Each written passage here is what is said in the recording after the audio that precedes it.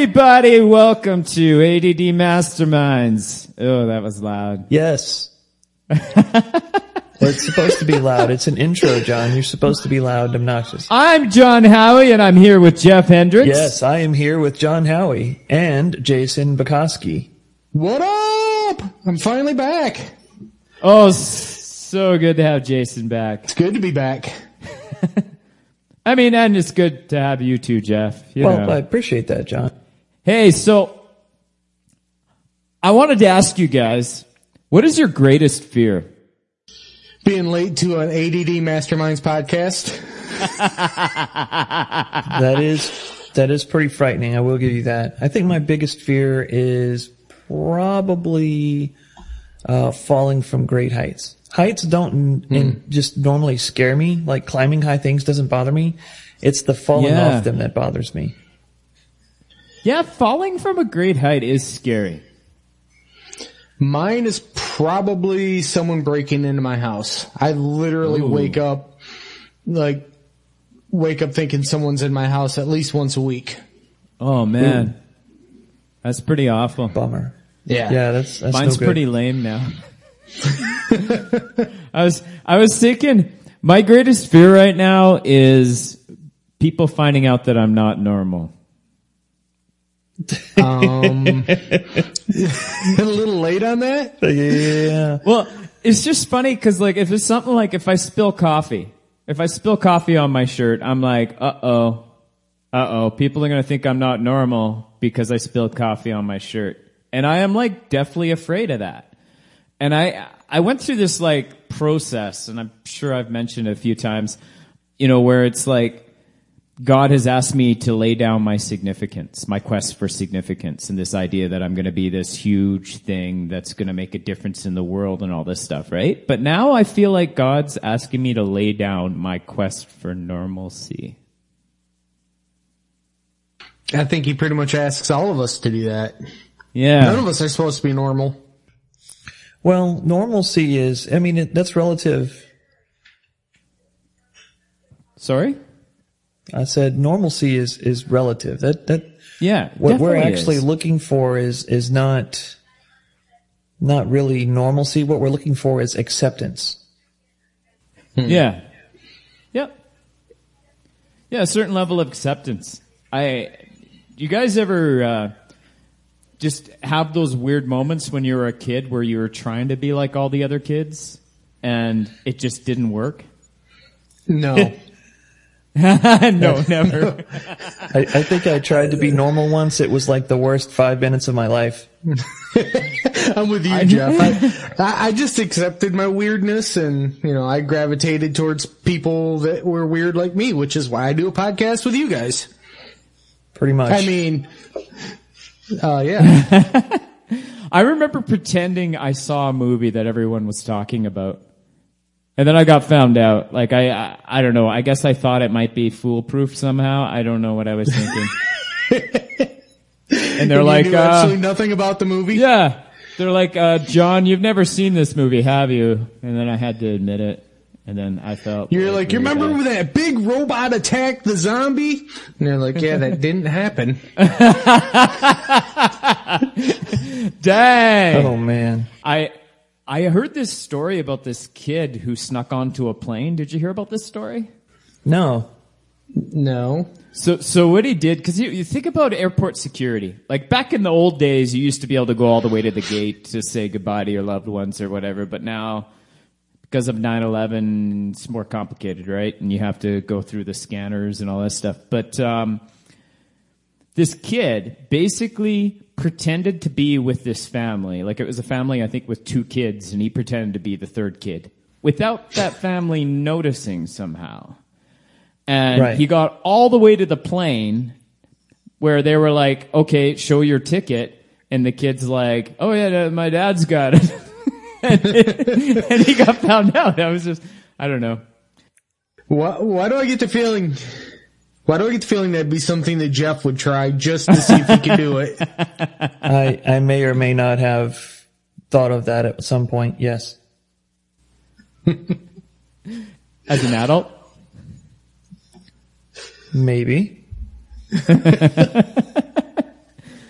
Hey, so, when you're sitting in a church service and the pastor says, amen, have you ever heard that? Like, where they just basically say amen, but it's like amen with a question mark on it? Oh, yeah. Amen? Yeah. Yeah. Where they like want you to respond like, hey, Yeah. So what's the proper response? I'm trying to understand what normal is there. Like crickets, like nothing. Yeah, I believe it's just to stare blankly at the pastor until he gets really uncomfortable and quits doing it. Is that what would Or you happen could just- in like a Baptist church? Hey, I go to a Baptist church. Yeah.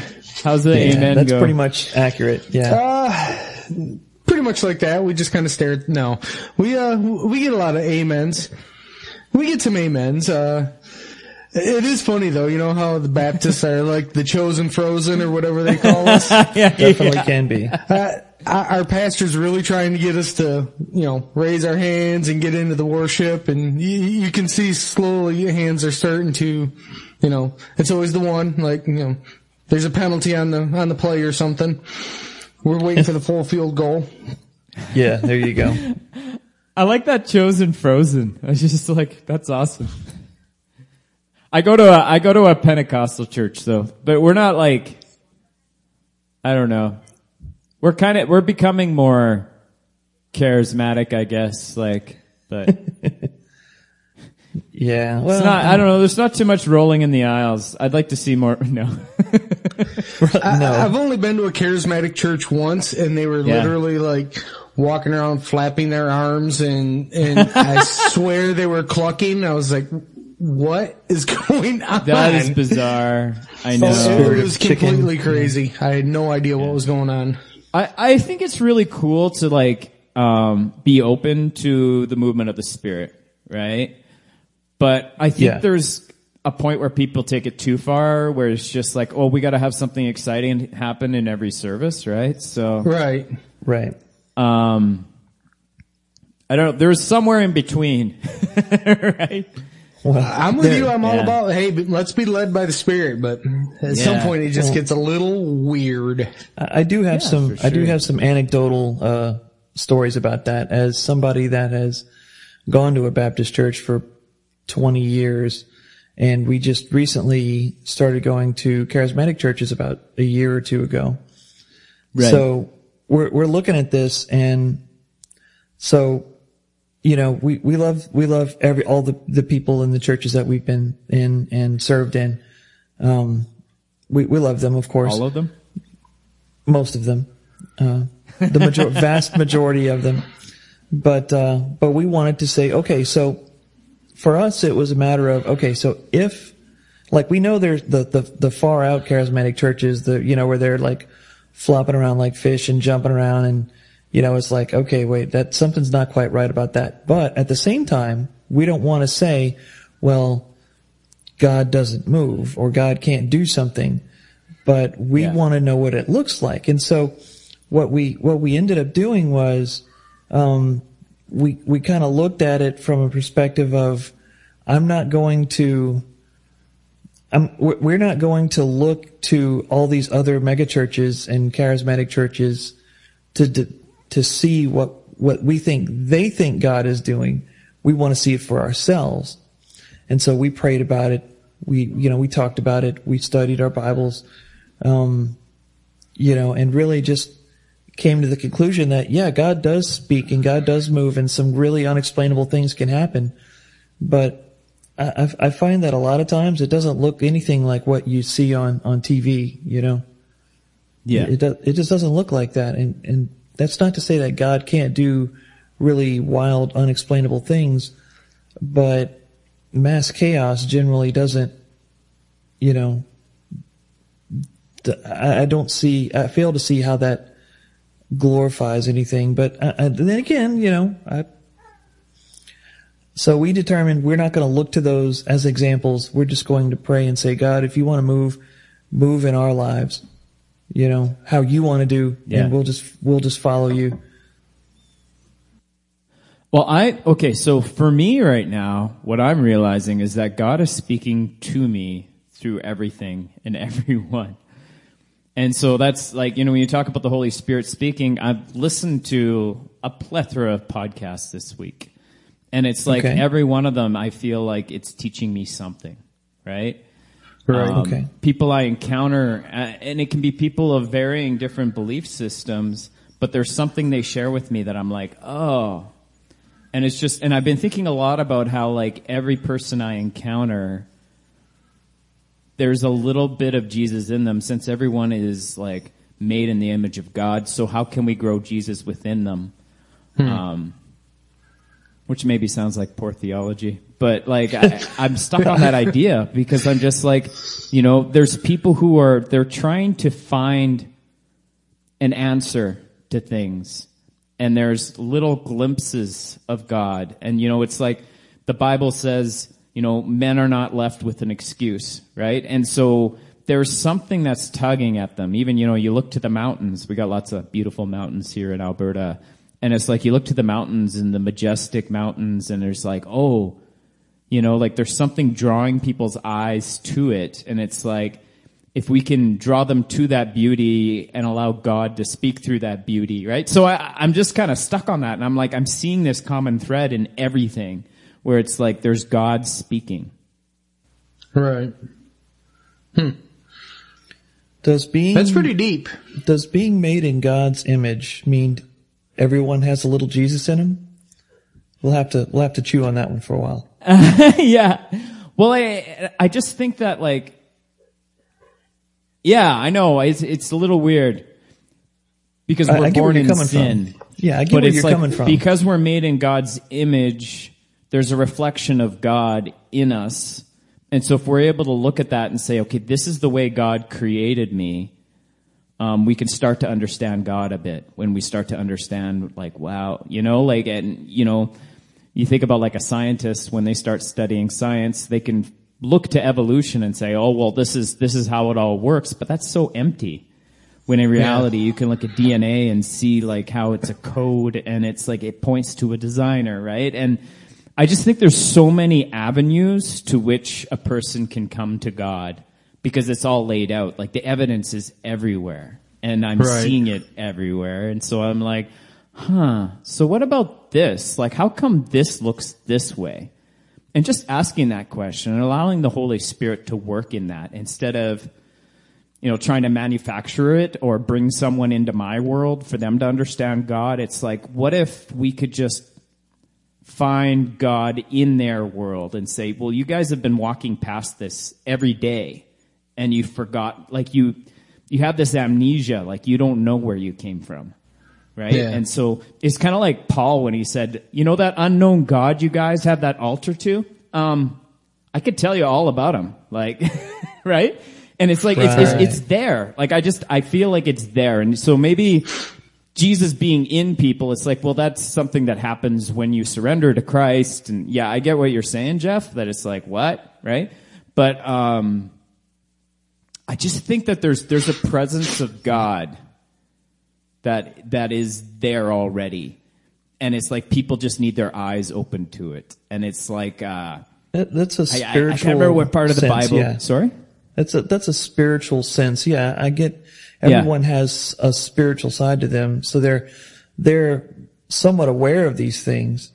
Everyone has the capability of having spiritual awareness. Sometimes they just ignore it. And God made us that way. So yeah, I understand. I think where you're coming from with that. I today at work was I work in a manufacturing company. I was down on the shop floor. I work in IT, and I was down working on a machine. And my boss was having a conversation with an atheist, and they were talking about outer space. And the atheist was trying to say that, looking at outer space, there's no way God could have created all that. And my boss, who's, hardcore Christian, was trying to explain that, space could not be created without God. How could you look at just the intricacies of the planets and the atmospheres and the stars and how everything works together if there wasn't some sort of a creator putting it in an order that made sense, and that, the planets just didn't spin out of control and explode. Jason, did you hear our last episode? It's okay. You could say no. It's all right. No, I listened to it. Okay. If you get a chance, watch that documentary on the Fibonacci series. That's really, really fascinating. You would really like that. Yeah, I'll check it out. So I keep hearing this word transcendence. Have you ever heard that word? I hear that a lot. That's kind of a common thread that I keep hearing in all these podcasts I'm listening to. And it's people that like of varying beliefs. But it's like to be or go beyond the range of limits of something abstract. Oh, okay. So it's to go, to be or go beyond the range or limits of. Right? So it's like something abstract. Right. Typically a conceptual field or division. And it's like, so that's essentially, it's like God is our explanation for stuff beyond what we can actually comprehend. Right? Yeah. You could say it transcends understanding. I usually hear it in reference to God. He transcends human understanding. Yeah. Yep. And so there's like varying understandings of who that is. Right? And there's a bunch of different religions that are trying to explain that. And ours is different because of the personal aspect of God. And, knowing that Jesus came to earth and submitted himself to injustice to rise above it, right? And to, pay the price for our sins, right? So, that's the gospel. And so it's just funny because like there's a lot of people that are just like getting onto this transcendence idea. And they're just like, there's something beyond us. And I'm like, oh, that's such a great starting point, right? Transcendent thought or transcendental meditation is a really popular thing in Eastern mysticism and Eastern religions. And the idea is that they want to transcend their current human state of existence. They want to become something greater, either spiritually or mentally or whatever. So they transcend the limits of their current state of existence. And what I love about Christianity is that Jesus came where we were. He realized that we are incapable of transcending to where God is. He met us where we were. Exactly. And there's other religions where it's like, let's be transcendent so that we can become God, which is like the worst idea ever. Worst idea ever. Well, yeah, it's like if I was God, like, come on. How terrible would everything be if I was God? Like, have you seen Bruce Almighty? It'd probably be worse than that. Way worse than that, yeah. Worse than Evan Almighty? That was pretty bad, too. Yeah. That reminds me, I need to trim my nose hair. Speaking of hair, John, you're rocking the bald look, man. You're looking pretty sharp there. I'm not gonna lie. I had no hot water in my house. Oh, thank you. I had no hot water in my house. And, so I was, on the road all week this week. And so I brought my razor with me. And then I thought, well, I can't really trim my neck, so I'm just gonna shave it all off. So I did that. So let me get this straight. You're like, okay, I can't wash my hair, so I'm just gonna shave it. Well, no, it was like, when I cut my hair, I need to shower it off, right? And so when I was at home, I was like, it's not hot enough. And so then when I went to the hotel, I'm like, okay, well, I can cut my hair, but I don't really have like the two mirrors to like cut the hairline. So I'm like, how about no hairline? So I went no hairline. Gotcha. I was gonna say, when instead of washing your clothes, you just burn them. You're like, just gonna burn these. Hey, so whatever happened to like cool abbreviations? Like cool abbreviations? Do you remember that? Like it was, I think, early 2000s where people were just like abbreviating everything. Yeah, totally. Whatever. It's like bro code kind of stuff. I say bro all the time. I drive people crazy. I heard one today, and it was like Dax Shepard, and he's like, yeah, I don't think I need that much attention. And I'm like, I love that. Attention. How much attention do I want? Nice. I've never heard of tench. That's a new one for me. Yeah, I like that. Any other cool abbreviations you guys know? I don't know. I'm not very cool at all. Well, let me think. You are. You are cool, Jason. You are very cool. Gosh, man, like I remember totes. So like now Yes, totes. What really Totes threw my me off? goats, daddy-o. Totes my goats, Dad. Yeah. So my kids started talking about all of these shows that they watch, and they talk about shipping, and I was like, wait a minute. I know you're not talking about actual like logistics and shipping. What are you all talking about? And it took me a couple of weeks to figure out that they were saying, oh, well, these two characters are getting shipped together. And I'm like, where are they going? And then I realized that was short for relationship. So when two characters get shipped, that means they're put in a relationship in the show. And I was like, oh. I like that. Yeah. So, you two shipping? Huh?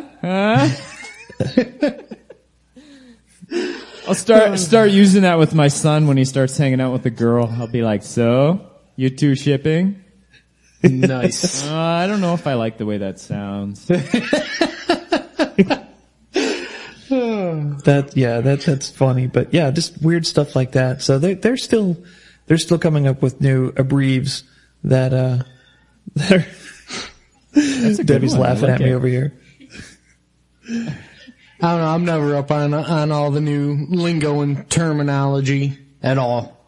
Linguistification. All the kids are shipping and vaping. I had someone say yeet to me today, and I still have no clue what that means. Yeet. Yeet. I still don't know. I think it's something to do with a video game, but I'm not sure what. No idea. I Any just clues? went, okay. Guys, listeners out there, our mastermind minions out there, if you know what yeet means, let us know. Term used to express excitement, especially used in basketball when someone has shot a three-pointer that they are sure will go in the hoop. I love like saying this stuff like the most unhip person ever. As you can see by these very official definitions, use of the word yeet has been steadily evolving over time. Oh, there's more. There's a backstory to this. There's a backstory to this? I gotta hear this. What does yeet mean and how do you use it? Here's the backstory on how the dance craze that's now going super viral. Oh my gosh, this is long. Okay, yeah. So maybe. it's a dance and it's a dance! So it's a dance thing on Vine called yeet. Hashtag yeet. It's # yeet. # Okay. Wow. I think we're showing our age here, guys. It is a phenomenon that started back in February 2014, but it didn't really pick up until a kid who goes by the name Lil Meatball posted a video claiming he can do it better than Lil Terrio. Wow, what's with the Lils? How small are these guys? Little. I've got so many questions. Lil Meatball is a 13-year-old from Dallas, Texas. Little meatball. All right, so it's a dance. It's a dance. A term made famous from a dance on Vine and can now be used as an exclamation. So it means excitement, and it could involve basketball or dancing in summary. There we go. John, we need a post of you doing the yeet on Facebook. We need to make that happen. Head. Yes. Okay, so is it just me, or when I think of Lil Meatball, I think of Meatwad from Aqua Teen Hunger Force. Yes. Whoa, what's that? You Jason? don't know Aqua Teen Hunger Force is? Aqua Teen Hunger Force. That must be an American thing. We don't have that in Canada. It hasn't got here yet. Yeah, I mean, it's only like 15 years old. It's a cartoon about the Aqua Teen Hunger Force, which consists of Meatwad, who is a anthropomorphic meatball, Master Shake, who is an actual cup with a straw, and Frylock, who is Wizard French fries. I wish I could make this stuff up. You just need to watch it, John. It is so dumb but hilarious. And Yeah, the I'm neighbor gonna do Carl that. and their neighbor. Yeah, it's a story about the 3 superhero fast food guys and their neighbor. Yes, This their is neighbor making Carl. me hungry. It's, I could it's eat bizarre, a little meatball right now. He's in Hey, Dallas. so I feel like I really came in like to this podcast hot, which I thought would be hilarious, but I think it was just really awkward when I asked what's your greatest fear. But like, I was thinking, about, we always like think of fear as a bad thing, but there's such thing as a healthy fear, right? Like Fear Jeff galore. was saying, like fear of falling is a pretty good fear to have, right? Like you go to climb a tree and it's like, okay, that branch could snap and I could die. It's a survival right. instinct. I'd actually like to change mine. Yeah, you want to change? What's your biggest fear? The picture frames that my wife buys for me to hang on the wall. Uh-huh. Those things are completely made by Satan. None of them have any hanging material on them. She's like, here, find a way to put this on the wall. I'm like, no. I'd say that's more of a pet peeve. No, they frighten me. They scare me. I Oh, cry. Okay. Yeah. All right. Wow. All right. Okay. You know what, Jason? This is our safe place. You can keep talking about it. Yeah, I'm in my man cave here. I'm with my bros. So I'm watching Jason drink this cup, and I'm thinking of Master Shake. No, I cry quite often in here. Okay. That's actually mainly what I use it for. This is my crying room. I just come here and cry. My man cave. So what are you doing here? I mostly cry. This is my cry cave. Seriously though, real men cry. Absolutely, They do. all the time. Yeah, that's true. I heard I was listening to a podcast where they were talking about instead of telling your kid to man up, it's better to just say, be an adult, right? Like instead of making it gender specific and having this idea that men always control their emotions, just saying, okay, maybe you need to be a little more mature about this, right? You know what I mean? Yeah. Maturity is Which I highly thought was a overrated. better approach because there's a lot of, I did have a period of time in my life where I didn't cry because I didn't think it was, a thing that men do. And my wife convinced me otherwise. And now you cry all the time, like me? Yeah, man. Okay, any movies that make you guys cry? Oh, yeah. Dead Poets Society. I cried so hard for that one. Oh, so good.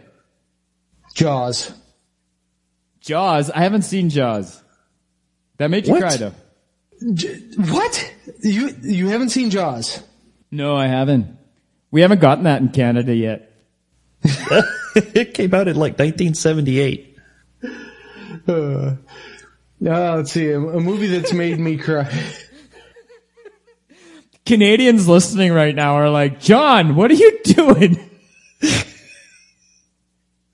Y'all are a mess. Any movie that has an animal that dies usually makes me cry. I get all Oh, okay. teary-eyed. Spoiler alert. Come on now. Yeah. Cujo. I might watch that someday. All right. Old Hey, Yeller, Cujo, and they shot the shark in Jaws. Spoiler alert. Sorry, John. that's too bad. I was hoping he would kill everybody. No, that's Sharknado. That movie made me cry too, but for totally different reasons. Why are you making me watch this? And the sequels. Because Yeah, I haven't seen that either. It hasn't come to Canada. That is my daughter's favorite movie, Sharknado. Really? Okay. So mine's not as epic, but it's epic in a different way. Have you seen the movie American Tail? An American Tail? Yeah. The animated one with the mice? Like with Fievel the mouse? Yeah. Okay. I'm Yeah. starting to get a little choked up just thinking about it. Like when Fievel gets like separated from his parents, like I just want to cry. It's like, it's crazy because it's a cartoon, but it makes me really sad. Like the music's so beautiful and like just the whole movie is like touching. So. I can see that. You're here with your bros. You're good. I'm giving you a virtual hug. Yeah. Yeah, it's okay, John, really. Oh, hey. Okay, so I heard this guy talking about an X and Y life. Okay, so you know like, you have an axis. Man, see, I'm a math major and I can't even say this. Okay, axis. You know, like a graph, right? Yeah. Right. And you've got like, okay, I'm gesturing with my hands for this audio podcast. You have an x-axis and a y-axis. And he said, on the x-axis, you have opportunity. On the y-axis, you have effort. And he's like, that's how you succeed in life, is like there is opportunity that's presented, but your effort has to match your opportunity. Sorry, did I say that right? Effort matches opportunity. That sounds reasonable. Yeah, say that sounds about right. So if you lack opportunity, then, I mean, your effort's not going to do anything. And so we want to make sure people have opportunity. If you lack effort, then the opportunity is wasted. For our vision impaired listeners, John is holding his right hand in a vertical position and his left hand in a horizontal position, signifying an XY mathematical axis. Continue.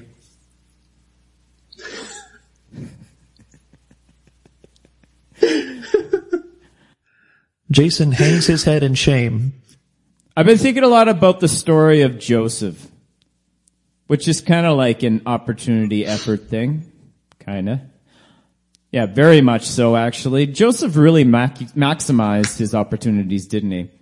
So, you know, towards the end of the story, when Joseph is actually second in command of Egypt, right? I was wondering, do you think that Joseph, when he was like totally trolling his brothers, I mean, we always think of that as like a testing process, and it's like, oh, he was testing them. But I'm like, how much of that do you think was just like the grieving process, like part of the grieving process and him working through his emotional issues from like just, you know, them selling him into slavery and stuff? He was probably pretty messed up from that. Yeah. There's so much in that story. The other thing, you know, I just love that Joseph was trolling his brothers. I don't think I've heard someone say that. I'm like, that's fun. That'd be fun to use in a message. Come on, I think you ought to preach. Preach it, John. Preach it. Come on, John, you can do it. Well, there's the cupbearer too, right? That's one of my favorite things too, is the cupbearer. And he talks to Joseph and he's like, yeah, totally, bro. I'll remember you when I go back to the king, right? Because it's the cupbearer that Joseph's all like, dude, you're going to be restored, right? And the guy's like, yeah, I'll remember you. And then like he forgets him the moment he gets to be with the king and is the cupbearer again, right? He's like, I totes got your back, yo. Psych. Yeah, man. Totes got your back. Totes. Psych. Yeet.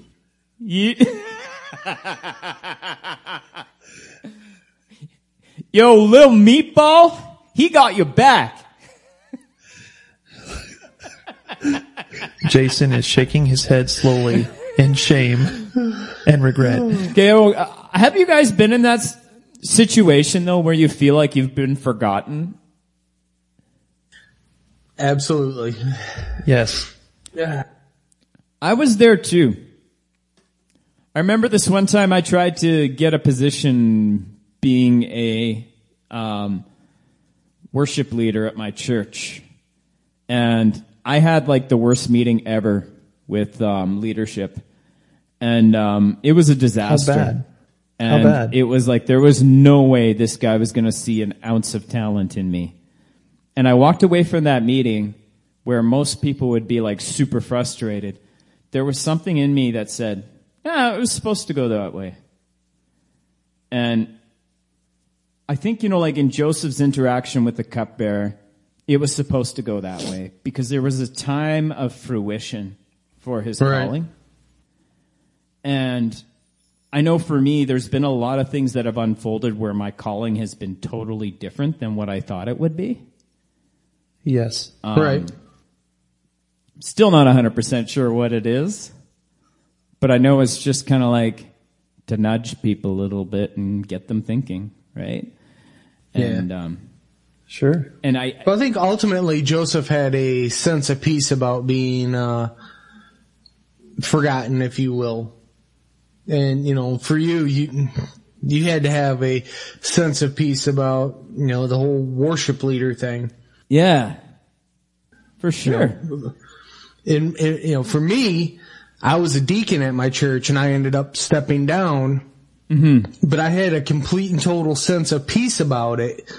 When I did it, I prayed about it and I, seeked God in it. And when I made the decision, it was like, I had no reservations about it whatsoever. I was just like, listen, this isn't for me. I'm stepping down. And I was completely at peace with it, and I still am. So, and you know who doesn't forget you? God doesn't forget you. Yeah. Yeah. That's true. That's true. And it's funny to me because of how disastrous that was for me. And then, I've interacted with a few people since where I've just been like, yeah, I'm not going to lead worship. It's just not going to happen. And I've had a few people that are like, John, why aren't you leading worship? Like, you should be leading worship. You're a talented person, and I'm like, no, I'm not. But I'm like, and so maybe some of those words stuck with me where I was kind of discouraged, but I'm like, I don't think this is the time of fruition for that if I'm ever to go back to that. Right? Like I feel like there's so much more I want to explore than just music. But you are really good at it. Yeah. I'm no Jeff Hendricks. Well, not many people are. As far as I know, I'm the only one.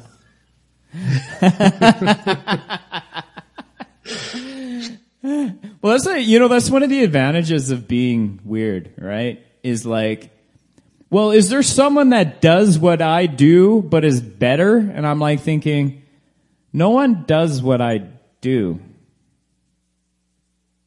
Not exactly, no. I'm sure you guys could say the same thing, Like, it's like, who does what you do better? Well, what you do is weird, so no, nobody does. True. I do weird pretty well. Yep, I think you do a good job of it, Jason. And I know for you, Jeff, like you gave up a pretty big role, playing on this like massive, kind of stage, on a worship team. And now you're kind of back to being kind of that one man thing, right? Are you leading worship at your new church? I have a couple of times, to fill in, but mostly I'm a supporting character and I'm okay with that. That's awesome.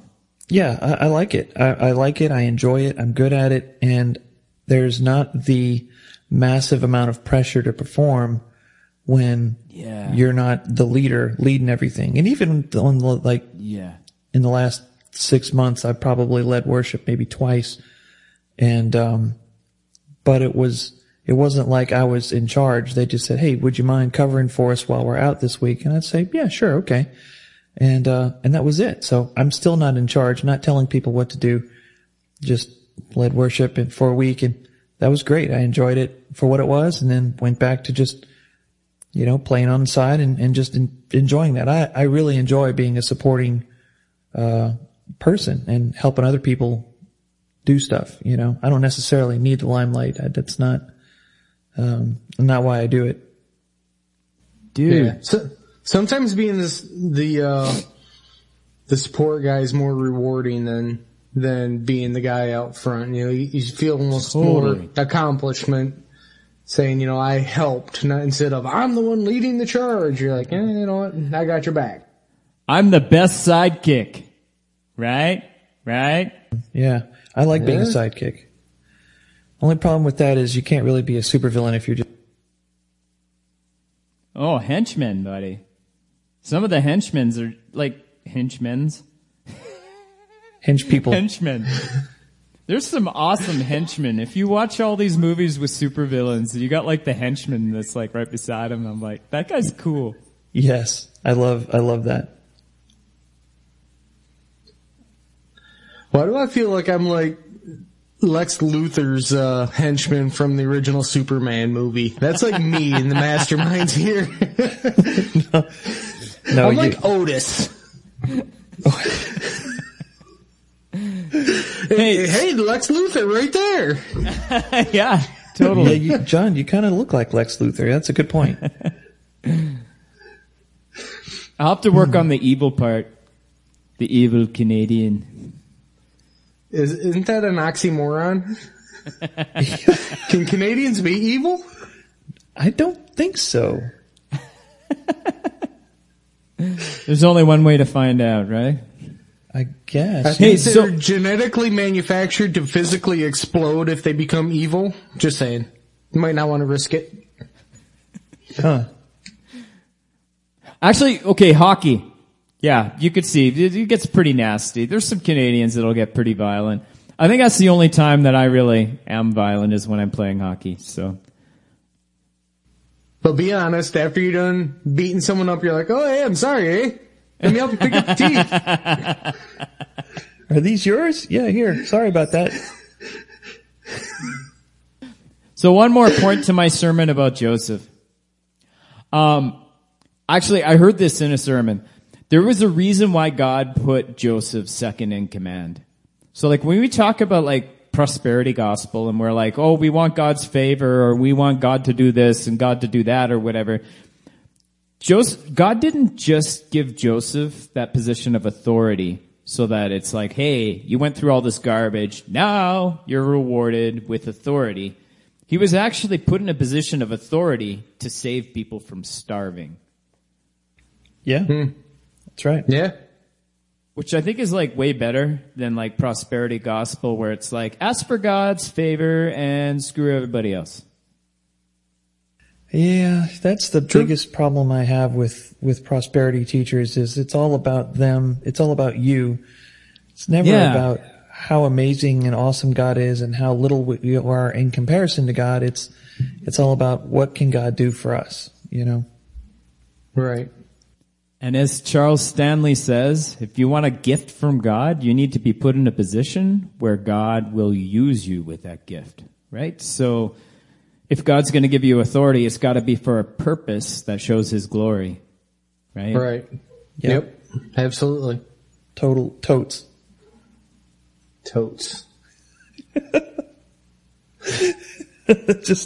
I'm having flashbacks from the 90s, man.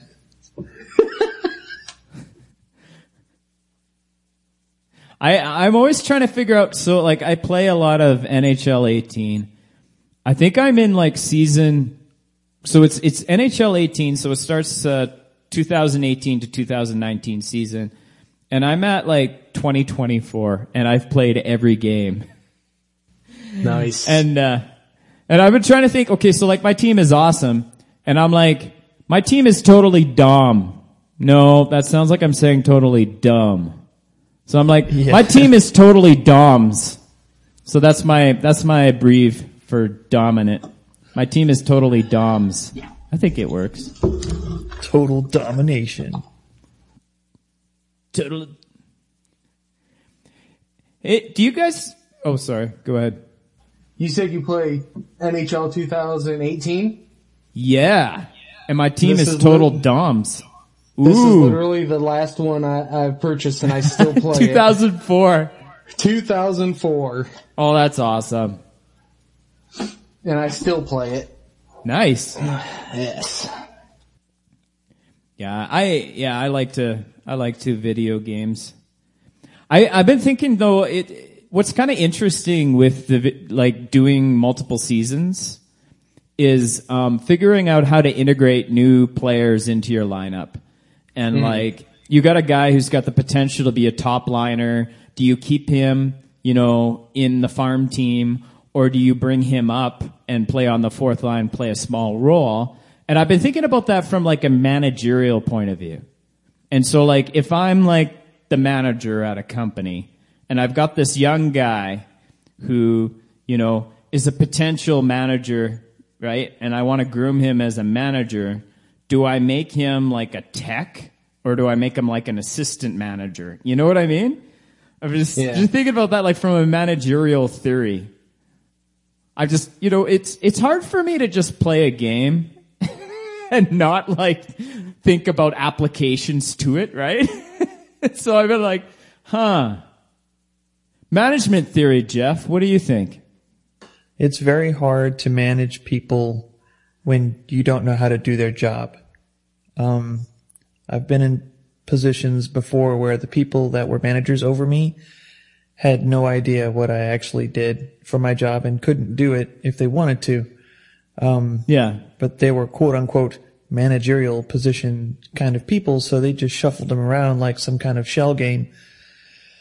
And it was always frustrating for us because us technical guys were like, okay, you're telling me how to do my job, but you don't know how to do my job.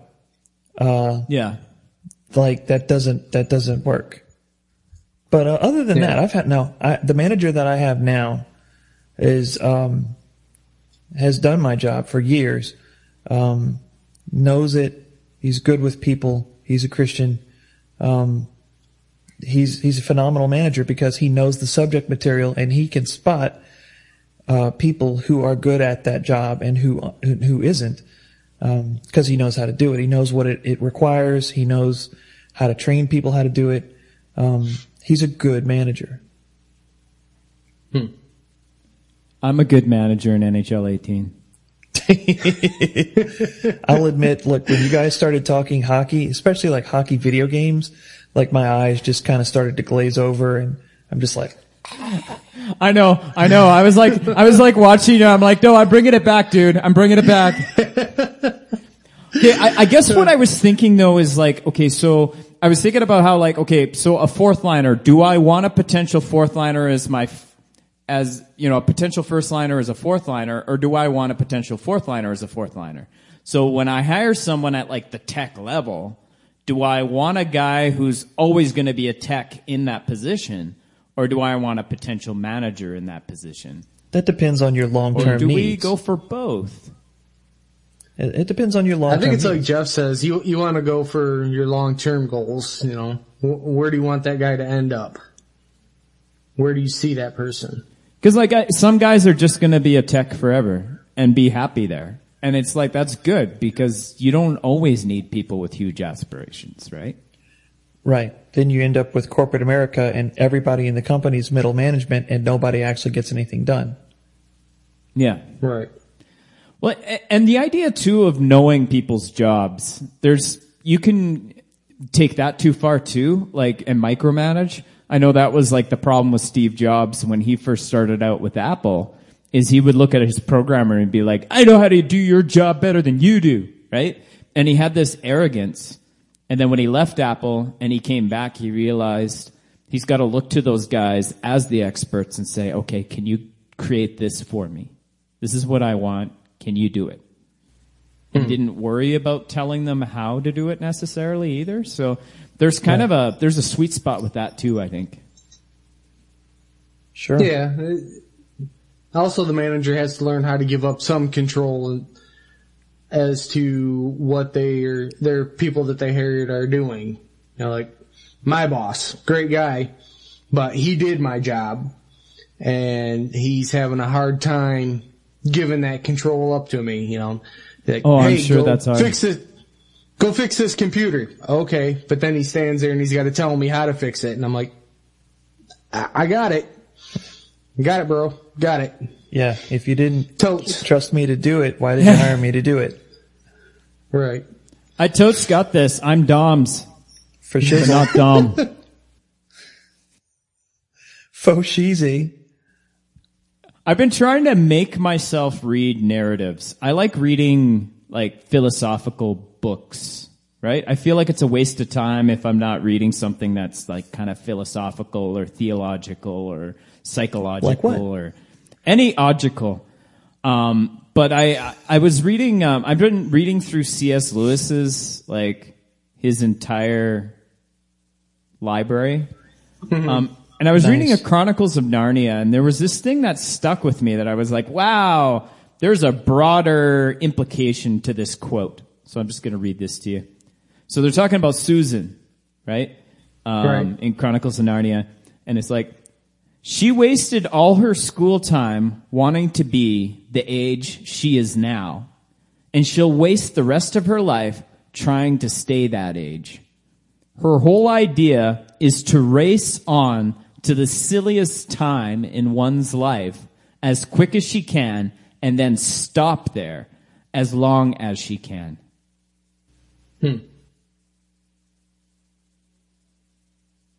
Yeah. So it's like not embracing the now and yearning for a certain period of your life, right? And it's Right. like you rush through childhood and you're like, oh, if I can only be, I don't know what age would be the ideal age. What, 22? I don't know. I wouldn't want to be 22, but some people would. Right? No. I'm approaching 40, like in 8 days, I think. Yeah, Nice. in 8 days I'll be 40. Well, happy birthday And in I- 8 days. Happy birthday. Thank you. I was just fishing for happy birthdays. No, but, and I'm thinking about like, okay, so what does 40 look like? And I'm like, I don't know. Like, I don't know what's around the corner. I don't know what 40 looks like, but that's pretty exciting. Like, I'm not like that. It looks like me. I'm going to be super handsome.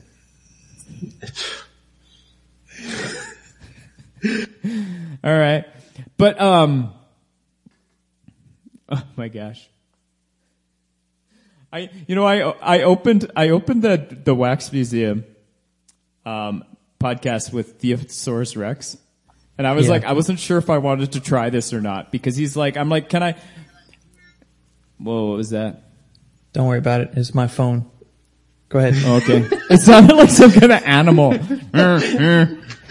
I thought Okay. Jeff was going yeet yeet. It's funny because, okay, so Theosaurus Rex, he's like, just call me Theo for short. And I'm like, that's so generic. There's gotta be something better. So I was like, so I thought about this, right? Before Rex. I recorded Call the him Rex. podcast with him. And I was like, can I just call him Sexy Rexy?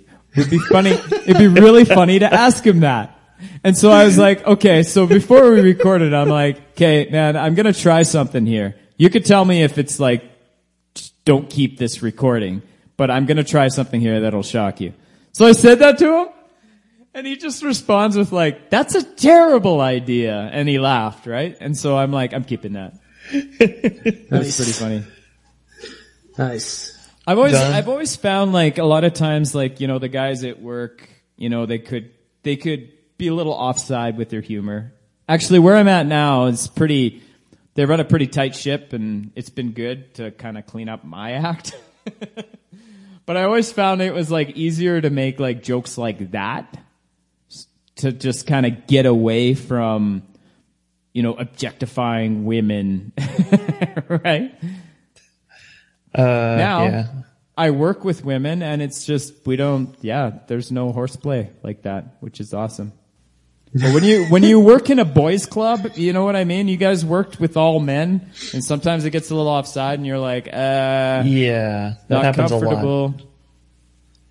Yeah. Right. Yeah. I worked in the construction industry for a long time, so Hey. yeah, I get it. It's fun as a Christian. They're like, oh yeah, Johnny don't do that. Exactly. Right. Like, gee, Jason, you don't swear as much as we do. You think? As much. As much.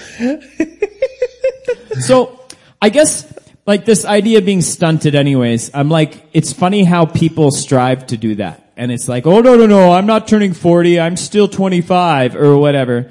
And it's like, if we don't do that, if we don't allow ourselves to get to 40 or to 50, we don't become that fully mature fruit. That fully mature fruit. That did not segue well. That sounded weird. But it's like being fully mature and your calling coming to fruition. I was listening to John Mark Comer today, and he's a preacher, and he talked about how, like, whatever, like, your personality type and, you know, your patience level and stuff like that, when you get to a certain age, that just becomes set. So, like, you'll meet people in their 50s or 60s or 70s, and it's either they're nice people or they're just jerks, and that's just the way it is, which I thought was really interesting. And so it's like you work on developing, you know, becoming the kind of person God's called you to be, and you can either be a bitter person for the rest of your life or you can be a kind person for the rest of your life. And so, like, approaching 40 and, you know, approaching 50, it's like, okay, so I want to be one of those pleasant old people. You know what I mean? Yes. And it's like, if I'm going to get set in my ways, hopefully it's a good kind of way. I don't know if I'll be set in my ways, though. I'm like I like to switch things up, you know? Couple things, John. Yeah. I heard you say, you know, a couple of times. And I Oh, just wanted, dang it. Right? right. Yeah. I wanted to remind you to say right instead. Also, what does running a loose ship look like? Because everybody I know wants to run a tight ship, but nobody can tell me what a loose ship looks like. Ooh. Well, would a loose ship float? Well, I don't know. That's what I'm wondering. And also, that's nothing to do with shipping that we talked about earlier. Oh, good callback. Okay, well, do you want your ships to be tight? Like a loose ship means that you're not really connected with your partner. Wait, here we go. You ready for this, Jason? That ship is tight, yo.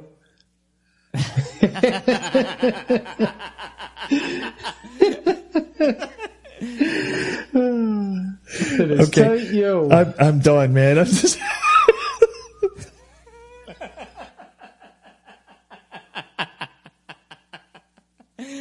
Oh my gosh, that's awesome. Yeah, no, it's funny because you think about a ship and it's like, why should a ship be tight? I would think it's because, like, if we're talking about a physical ship, right? Like a ship that you put in the ocean, you want it tight, otherwise it will sink. But I think it's the same thing with relationships. You want to strengthen it and make it tight and be close together, otherwise your relationship will sink too. It's got to be ship shape. Beautiful watertight. metaphor. Yes, I agree. I don't know why I have this written down, but it says save your applause to the end because kudos can be distracting. I guess during a performance that can happen, right? Like if Jeff's up there rocking it out and people start applauding, Jeff's like, "Oh, but you guys can't hear this guitar solo. Like, stop it." That's I want you to hear this guitar solo and enjoy it. That's really common in classical music because there'll be like lulls in the music and the people who aren't familiar with the piece might think that it's over, but it's not. That happens a lot in classical music. So I remember doing my senior recital. There were some pieces that we did that had movements to them. And so after each movement, we would, flip our pages and it looked like we were done, but we would go into the next movement. And, there's always like that one dude in the back of the auditorium who's like clapping and like everybody's staring at him like the song's not over yet, And maybe that's a life lesson right there, right? It's like God's working God's working. And it's like that Max Lucado story, which I know, Jeff, you shared before. It might not even be a Max Lucado story, but it's the story about the old man and the horse. Yes. And it's like, oh, the horse ran away. And it's like, oh, that must be a curse. You should have taken care of that horse. And the horse ran away, but then the horse comes back with a whole bunch of other horses and is like, oh, that's a blessing. And people are trying to read these situations constantly. And it's a big, long story, so you have to listen to that episode. But, Yep. This idea that it's like, okay, so we're looking at a situation right now and it doesn't look good. And so, it doesn't look like we're going to make it. I don't know. I'm not coming up with a great analogy here, but like, we've been in those situations, right? Where it's like, oh, my day is just terrible right now. It's like, yeah, but this isn't the end yet. This is that quiet moment in the classical piece, right? Right. Yep. And this is our spiritual lesson for the night, guys, is don't applaud until the song is over. Yeah, man. And so for your life, don't clap until you're dead. Apparently Jason's got to go. Hey, so we got to have a word from our sponsor here. Okay, you know those those beams? You guys play Minecraft? Yes. No, it makes me motion sick. Oh, dang. Bummer. Okay. Well, anyways, one of the things I do in Minecraft a lot of times, because those worlds can be infinite and you can never find your way back, is I'll create a beam. And so it's just like a beam that shines up into the sky as far as it can be. Beacons, yeah. Mm-hmm. Yeah. Well, Acme now has a beam, and you can set it on the ground and it'll shoot up. And so this could be a way for you to mark where you are. You could use it as a distress signal. You could give it to your kid when you go to a carnival and you're like, oh, no, my kid just wandered off. They can drop it and shine the beam. You can put the beam on your hat so that your kids can spot where you are in a crowd, but only at night. Yeah. Now, I got to caution you. It may not be legal in your state or province because it could cause some issues with planes, I think. Yeah, satellites, shooting down laser satellites. What about the intensity level? Can you get it to the lightsaber level where, we're working on that. things? I think they're working on that, Jason. All right. We'll have to see what we can do about that. Crank it up to laser beacons. I like that idea. Laser beacons. That's where it's at. That's where the money's at. Laser beacons. Anyways, guys, applaud when you die. Lasers. Catch you guys on the flippity floppity. Yeah, dude. Totes. Totes. My goats. Totes. Yeet. All right, so that's it from me and John and Jason, 3 J's, the ADD Masterminds. Thanks so much for listening. We love each and every one of you. Hope you enjoyed the show. And if you want to hear more, hit us up on Twitter at ADD Masterminds. And we'll see you next time. 1, 2.